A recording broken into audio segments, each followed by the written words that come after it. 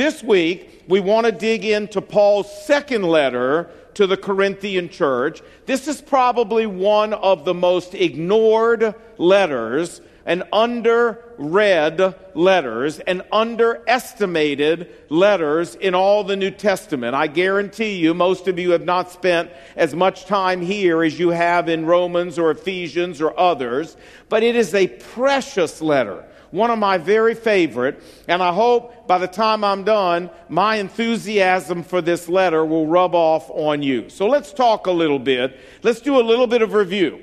Remember, the Apostle Paul came to Corinth in 50 to 51 A.D. He led a bunch of people to Christ. He established a church. He spent 18 months there discipling the believers, and then he left town.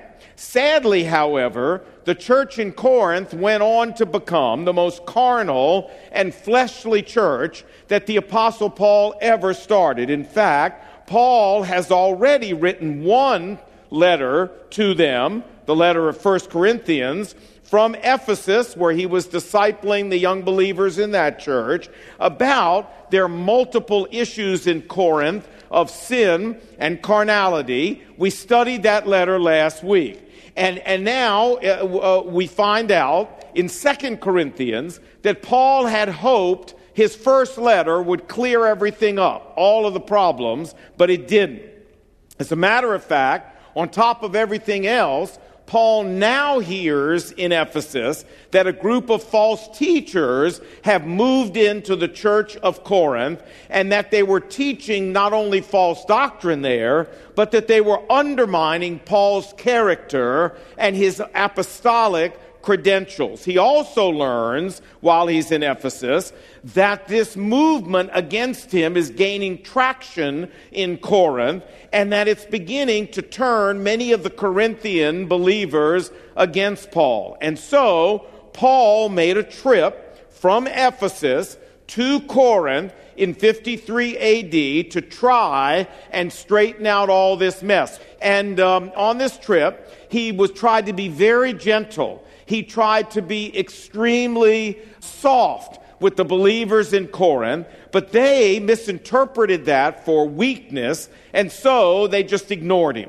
This is why he says in 2 Corinthians 10:10, for his enemies, these false teachers, some say Paul's letters are weighty, but in person he is unimpressive. Well, they're talking about this visit when Paul tried to be nice and easy and gentle with them. So, Paul decides to make a third journey to Corinth. He says in 2 Corinthians 13:1, this will be the third time I am coming to see you. And let's remind ourselves what the times are. The first time the Apostle Paul came to Corinth was when? When he started the church. Yeah, right. Acts chapter 18. The second time Paul went to Corinth, we just mentioned it, was between the two letters, 1 and 2 Corinthians, to try to iron out the problems there. And now Paul says, I'm about to make a third visit. And he tells them, I just want you to know, I'm through with the gentle approach. Listen to what Paul says. He says, chapter 13, verse 2, I told you previously, he says, that is when I was there on my second visit, and although absent, I say again in advance to those who have sinned, and to all the rest of you as well, that when I come this third time, I will not spare anyone. I am writing this, Paul says, while absent, in the hopes, I'm on my way though, in the hopes that when I arrive there, I will not have to use severity in accordance with the authority that the Lord has given me as an apostle. Yowza. I just want to tell you, I would not want to be on the receiving end of Paul coming into town like this. Would you? No, not at all. So, Paul's letter to the Corinthians, his second letter, by way of review then, has three purposes. One, to exhort the Corinthians to clean up their act clean up the sin in the church so that Paul doesn't have to when he gets there. Number two, to expose these false teachers and warn the Corinthians not to listen to them. And number three, to defend himself from the accusations that these false teachers were making against him. And of these three purposes, it's really purpose number three that dominates the letter of 2 Corinthians. Now let's talk for a minute about these false teachers who were in Corinth. Y'all still with me? Everybody okay? Okay. We often call these guys Judaizers. That's the common name that is used today. They were Jews from Jerusalem who claimed that they believed in Jesus, but who taught a different plan of salvation, a different gospel than the Apostle Paul and all the rest of the apostles taught. In 2 Corinthians chapter 11, verse 4, Paul says that these men, quoting now, preach another Jesus whom we have not preached, and another gospel, a different gospel. Now, what was this different gospel that these Judaizers preached? Well, these guys went around telling Gentile Christians that, yes, trusting the work of Christ on the cross is good, but you still have to keep the Old Testament law to be saved. So the difference was, make sure you get this now, when it comes to getting into heaven and getting eternal life, here's the difference. The true gospel, the one that Paul was preaching, and Peter and James and John, is that getting into heaven and getting eternal life is based on trusting the shed blood of Jesus plus nothing. The Judaizers' gospel said that heaven and eternal life are based on trusting the blood of Jesus plus human works, and in this case, Jewish religious works, being circumcised, keeping the Sabbath, observing the kosher laws, and so on. Do you see the difference?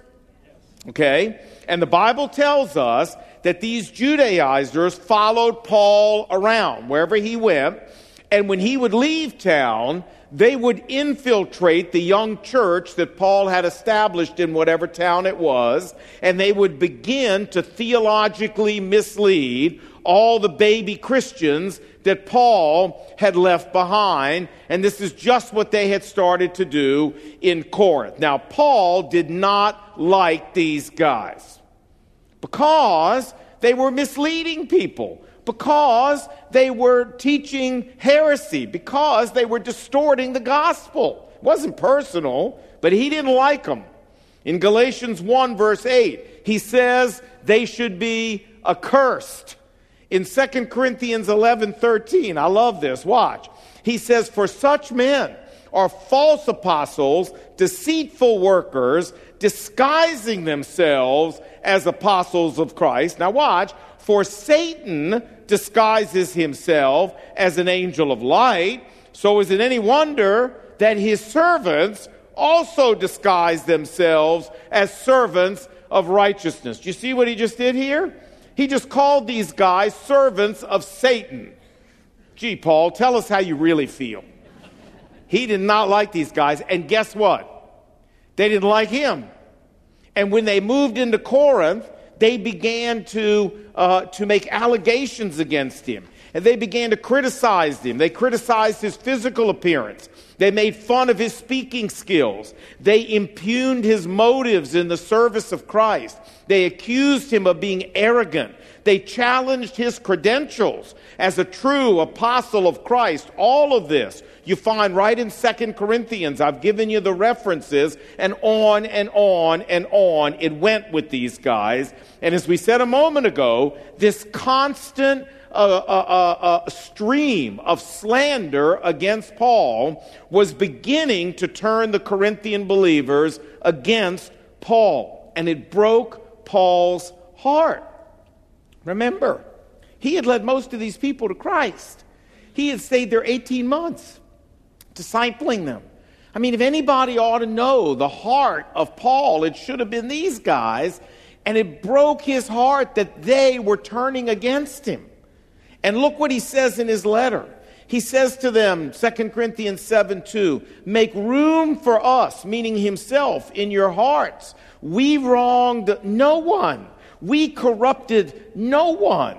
We were there with you. You know us. We took advantage of no one. We conducted ourselves towards you in holiness and godly sincerity. God knows, he says, I love you, for I will gladly spend everything and be spent for you. So let's summarize. The Apostle Paul writes this letter of 2 Corinthians in 53 to 54 AD on his way traveling there, number one, to deal with the ongoing sin in that church. Number two, to expose these false teachers and to who have crept into the church, and to tell the Corinthians not to listen to them. And number three, to defend himself personally from the attacks of these Judaizers. And the result is one of the most personal, I think the most personal, of all of Paul's letters in the New Testament. You see his heart. You see his motives. You see, what motivates him. He really bears his heart and his soul in this letter. And I want to urge you now, with this little bit of background that I've given you, to go back and really read this letter, understanding now what's going on, and to let Paul's love for these people, his spiritual children in Christ, and to let Paul's heart for the work of the gospel and for the truth of the gospel grip you, now that you understand a little bit of what he's talking about and what's going on. You with me? Yes. All right. Now, that's as far as we're going to go in 2 Corinthians, because now you understand it, right? Right? Okay. We're now going to stop and ask our most important questions. So, are you ready? Yes. Are you ready? Yes. All right, all you guys are loud and you ready? Here we go, nice and loud. Come on now. 1, 2, 3. Yeah. You say, Alon, so what? Well, we're going to do with this letter what we've done with so many of the really large letters in the New Testament, and that is we're just going to pick one vitally important spiritual truth that is covered in the letter to focus on, because we can't possibly cover the whole letter. And we find this one truth in 2 Corinthians chapter 12. Let's look at the context before we dig in. Verse 2.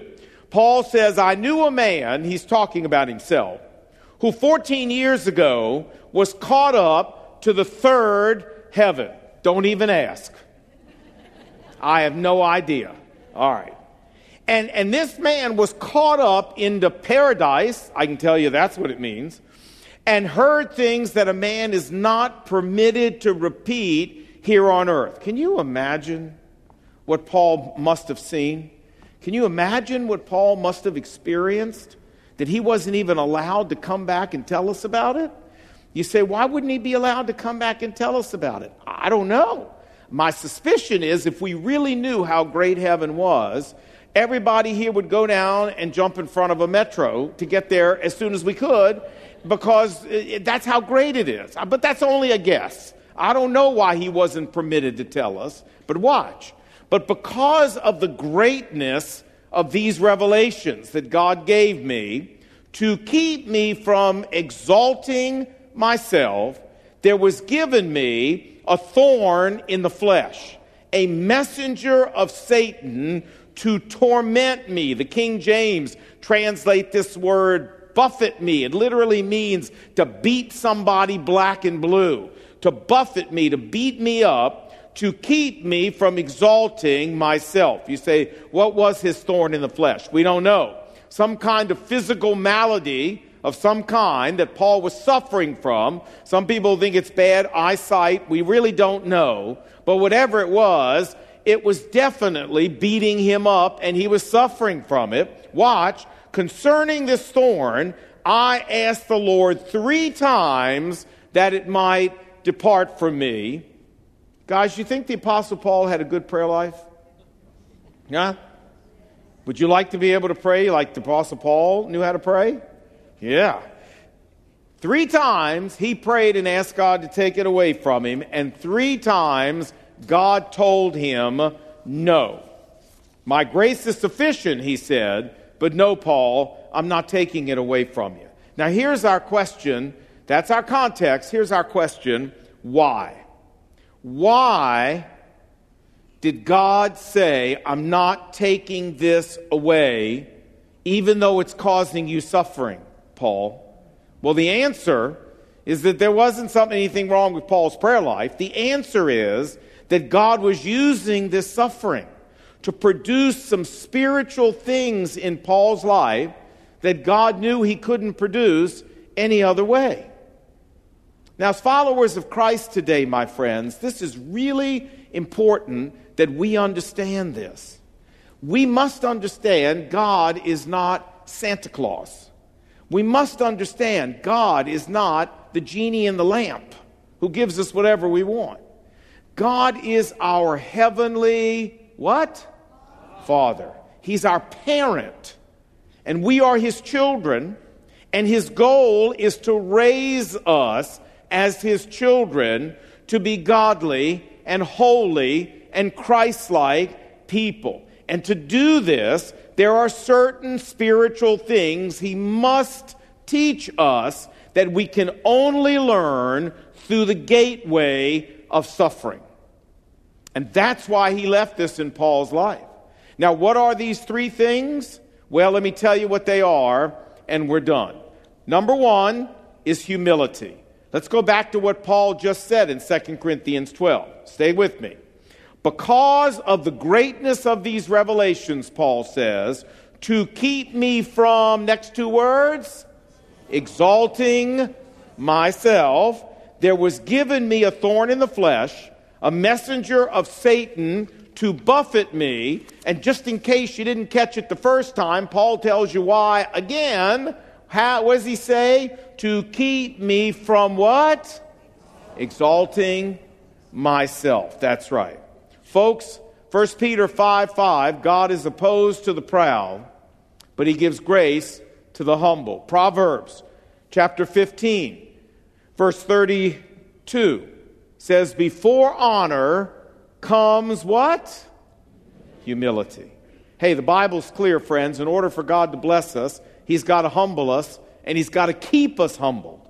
And only suffering humbles our high opinion of ourselves, and only ongoing suffering keeps us ongoingly humble, which is why God lets all of us as Christians have some in our life.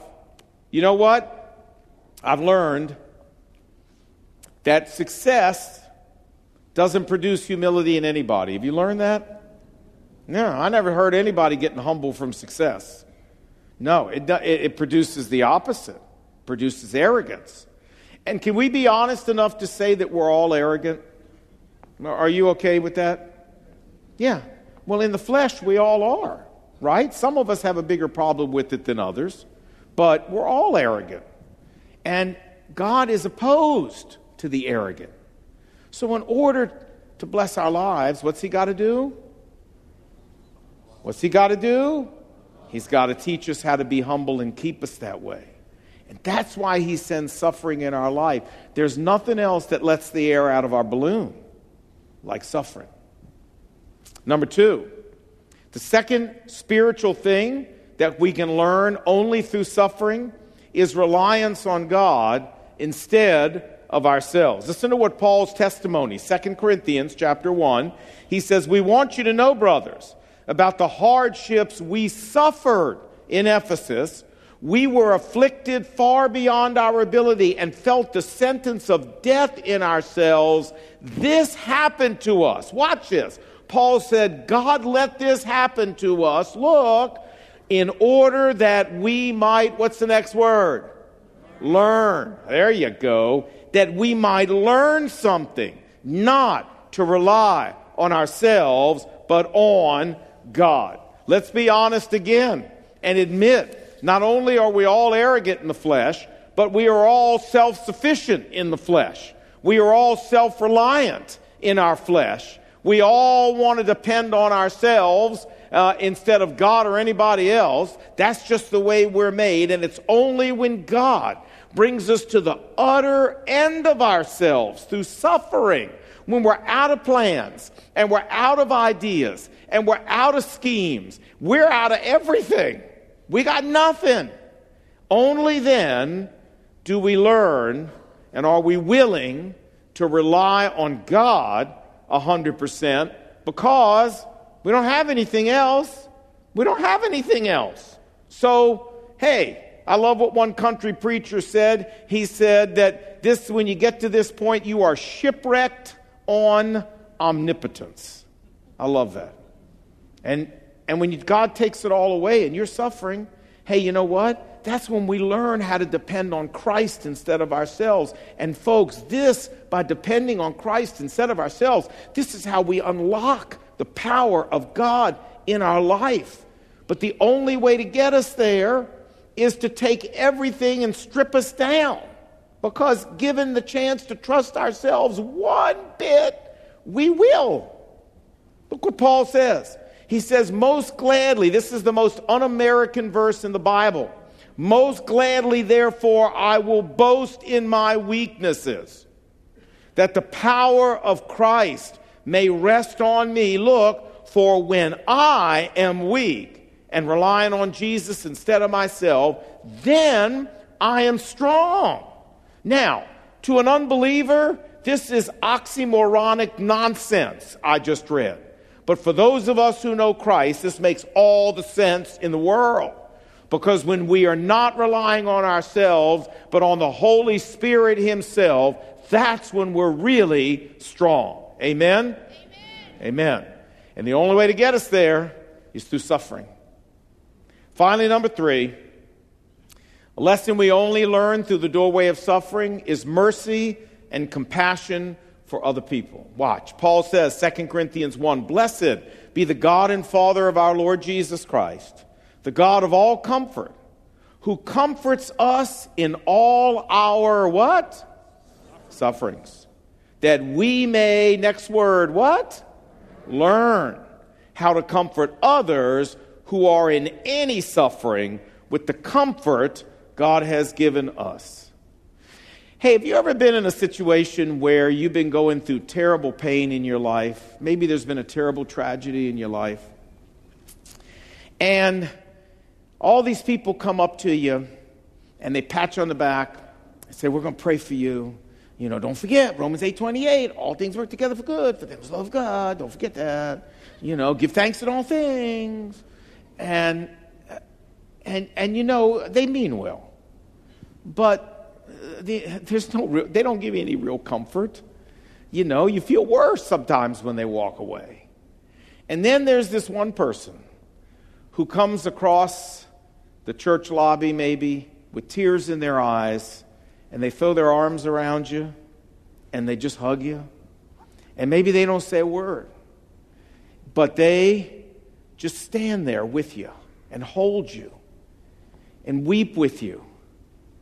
And you get more comfort from that person than from all the other people who walk by you patting you on the back. Now, how did that person know how to do that? I had that happen once in the worst days with my daughter Jill. Someone did that here at church, and I just broke down and wept like a baby. And they were holding me up, literally, holding me up. How did they learn to comfort people like that? Well, they've suffered. That's how. You can be sure, my friends, that the person who comforts the best is the person who has suffered the most. When I was in Egypt in 2004 leading a tour, we were in the El Khalili Bazaar. I don't know if any of you have ever been there. It's this huge bazaar. And our group was spread all around buying stuff. And I was sitting with a couple of friends on the tour having a cup of coffee at one of the little outdoor cafes. And as we were just sitting there talking, up came this young lady. She looked to be about, 15, 16, 17, something like that. Egyptian. And she handed me a little laminated card. And on this card it said, I cannot speak, but I am trying to better myself by going to school. Will you help me? And so I reached in my pocket and I took out 50 Egyptian pounds. That's not that much money, but for an Egyptian, it's a fair bit of money. And I gave it to her. And you wouldn't believe what happened next. She fell on her knees right there in the middle of the bazaar and took my hand and started kissing my hand and rubbing her face against my hand with tears coming down her face. And I kept trying to get her to get up, and I kept trying to tell her, I kept making the sign of the cross, telling her that I was giving it to her because of Jesus. But, I didn't know how to speak Arabic, and she couldn't say anything, and she just kept kissing my hand and rubbing her face on my hand. And finally, when she went away, one of the people who was sitting with me said, "Man, that was pretty amazing." He said, "Why did you give her the money?" And I said, "I'll tell you why." I said, "Because for 12 years, I've been living with a little girl who can't speak. And we've suffered together. And we've hurt together." And I said, "You know what? 12 years ago, I wouldn't have even noticed that girl. 12 years ago, if she'd have come up and tried to give me that card, I'd have just shooed her away. But God has changed my life through suffering." And friends, that's what happens when we suffer. All of a sudden, God changes us into people who now see things we didn't see before. And we feel things we didn't feel before. And we understand the hurts of other people like we didn't understand them before. And that's what God wants to do in you if you're a follower of Christ, is to get you to that point. And friends, the only way He can get you and me there is through the doorway of suffering. To summarize, there are some levels of Christian growth that we can only attain through the doorway of suffering. Number one, genuine and deep humility. Number two, utter reliance on God instead of ourselves. And number three, compassion and mercy for other people. If we were to go around tonight and ask for prayer requests, I'll bet you every single one of us here could give a prayer request about something happening in our life that really hurts bad, that we're really struggling with, that is really causing suffering in our life. Because there's suffering in everybody's life. And we have to get over the idea, my friends, that as followers of Jesus, one day the heavens are just going to open, and all of a sudden the sun's coming through, and there'll never be any more problems in our life, and there'll never be any more suffering in our life. We got to get over that idea, because it's not going to happen. Because it's not God's plan for us to have no suffering in our life. Because it wouldn't be good for us to have no suffering in our life. Friends, if you had no suffering and pain in your life, if God took the pressure off you and me, almost immediately we would inflate right up like a puffer fish and be the most arrogant person, be the most self-reliant person, be the most callous person to other people in need.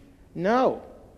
As followers of Christ, suffering is meant to be in our life. That is the truth. And don't you accept some cheap and superficial explanation for your suffering from some TV preacher or some radio preacher, that you don't have enough faith, that your prayer life isn't strong enough, that God doesn't favor. No. That's all lies. Suffering will always be in your life, in my life, because you know why? Suffering burns out shallowness in our lives. That's why. Let me close with a quote from the great Saint Andrew Murray. Some of you may know who he is. Part of his life, he was bedridden with a bad back, wasn't able to walk. And here's what he wrote.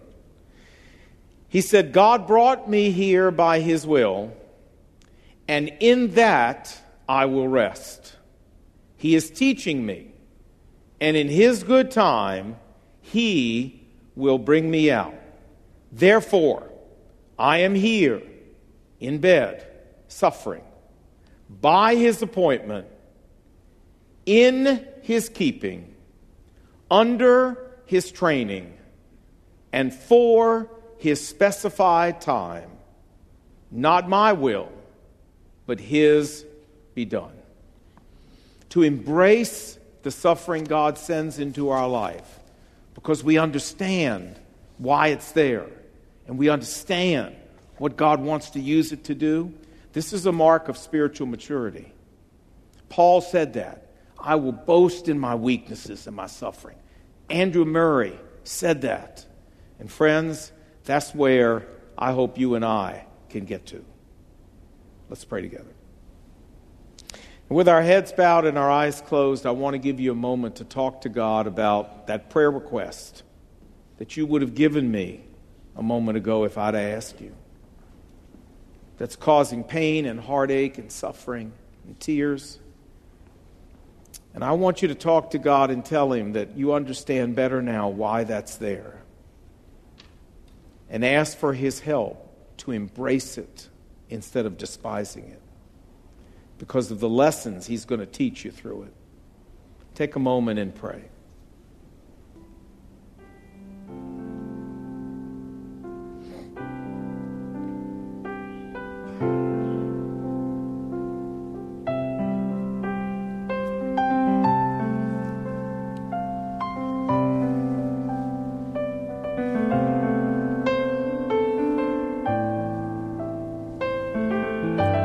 Dear Lord Jesus, there's not a one of us here who likes pain. And there's not a one of us here who wants it in our life. But Lord, help us to learn the lessons of tonight, and help us to embrace the pain and the suffering that you've allowed into each one of our lives as your children, because we understand why it's there. And we understand what you're trying to teach us now better. Bring us to the place that we can say, with the Apostle Paul, I boast in my weaknesses. For when I'm weak, then Christ can be strong in me. Change our lives because we were here tonight, and encourage our hearts, even through the hard times. And we pray these things in Jesus' name. And what do God's people say? Amen. Amen.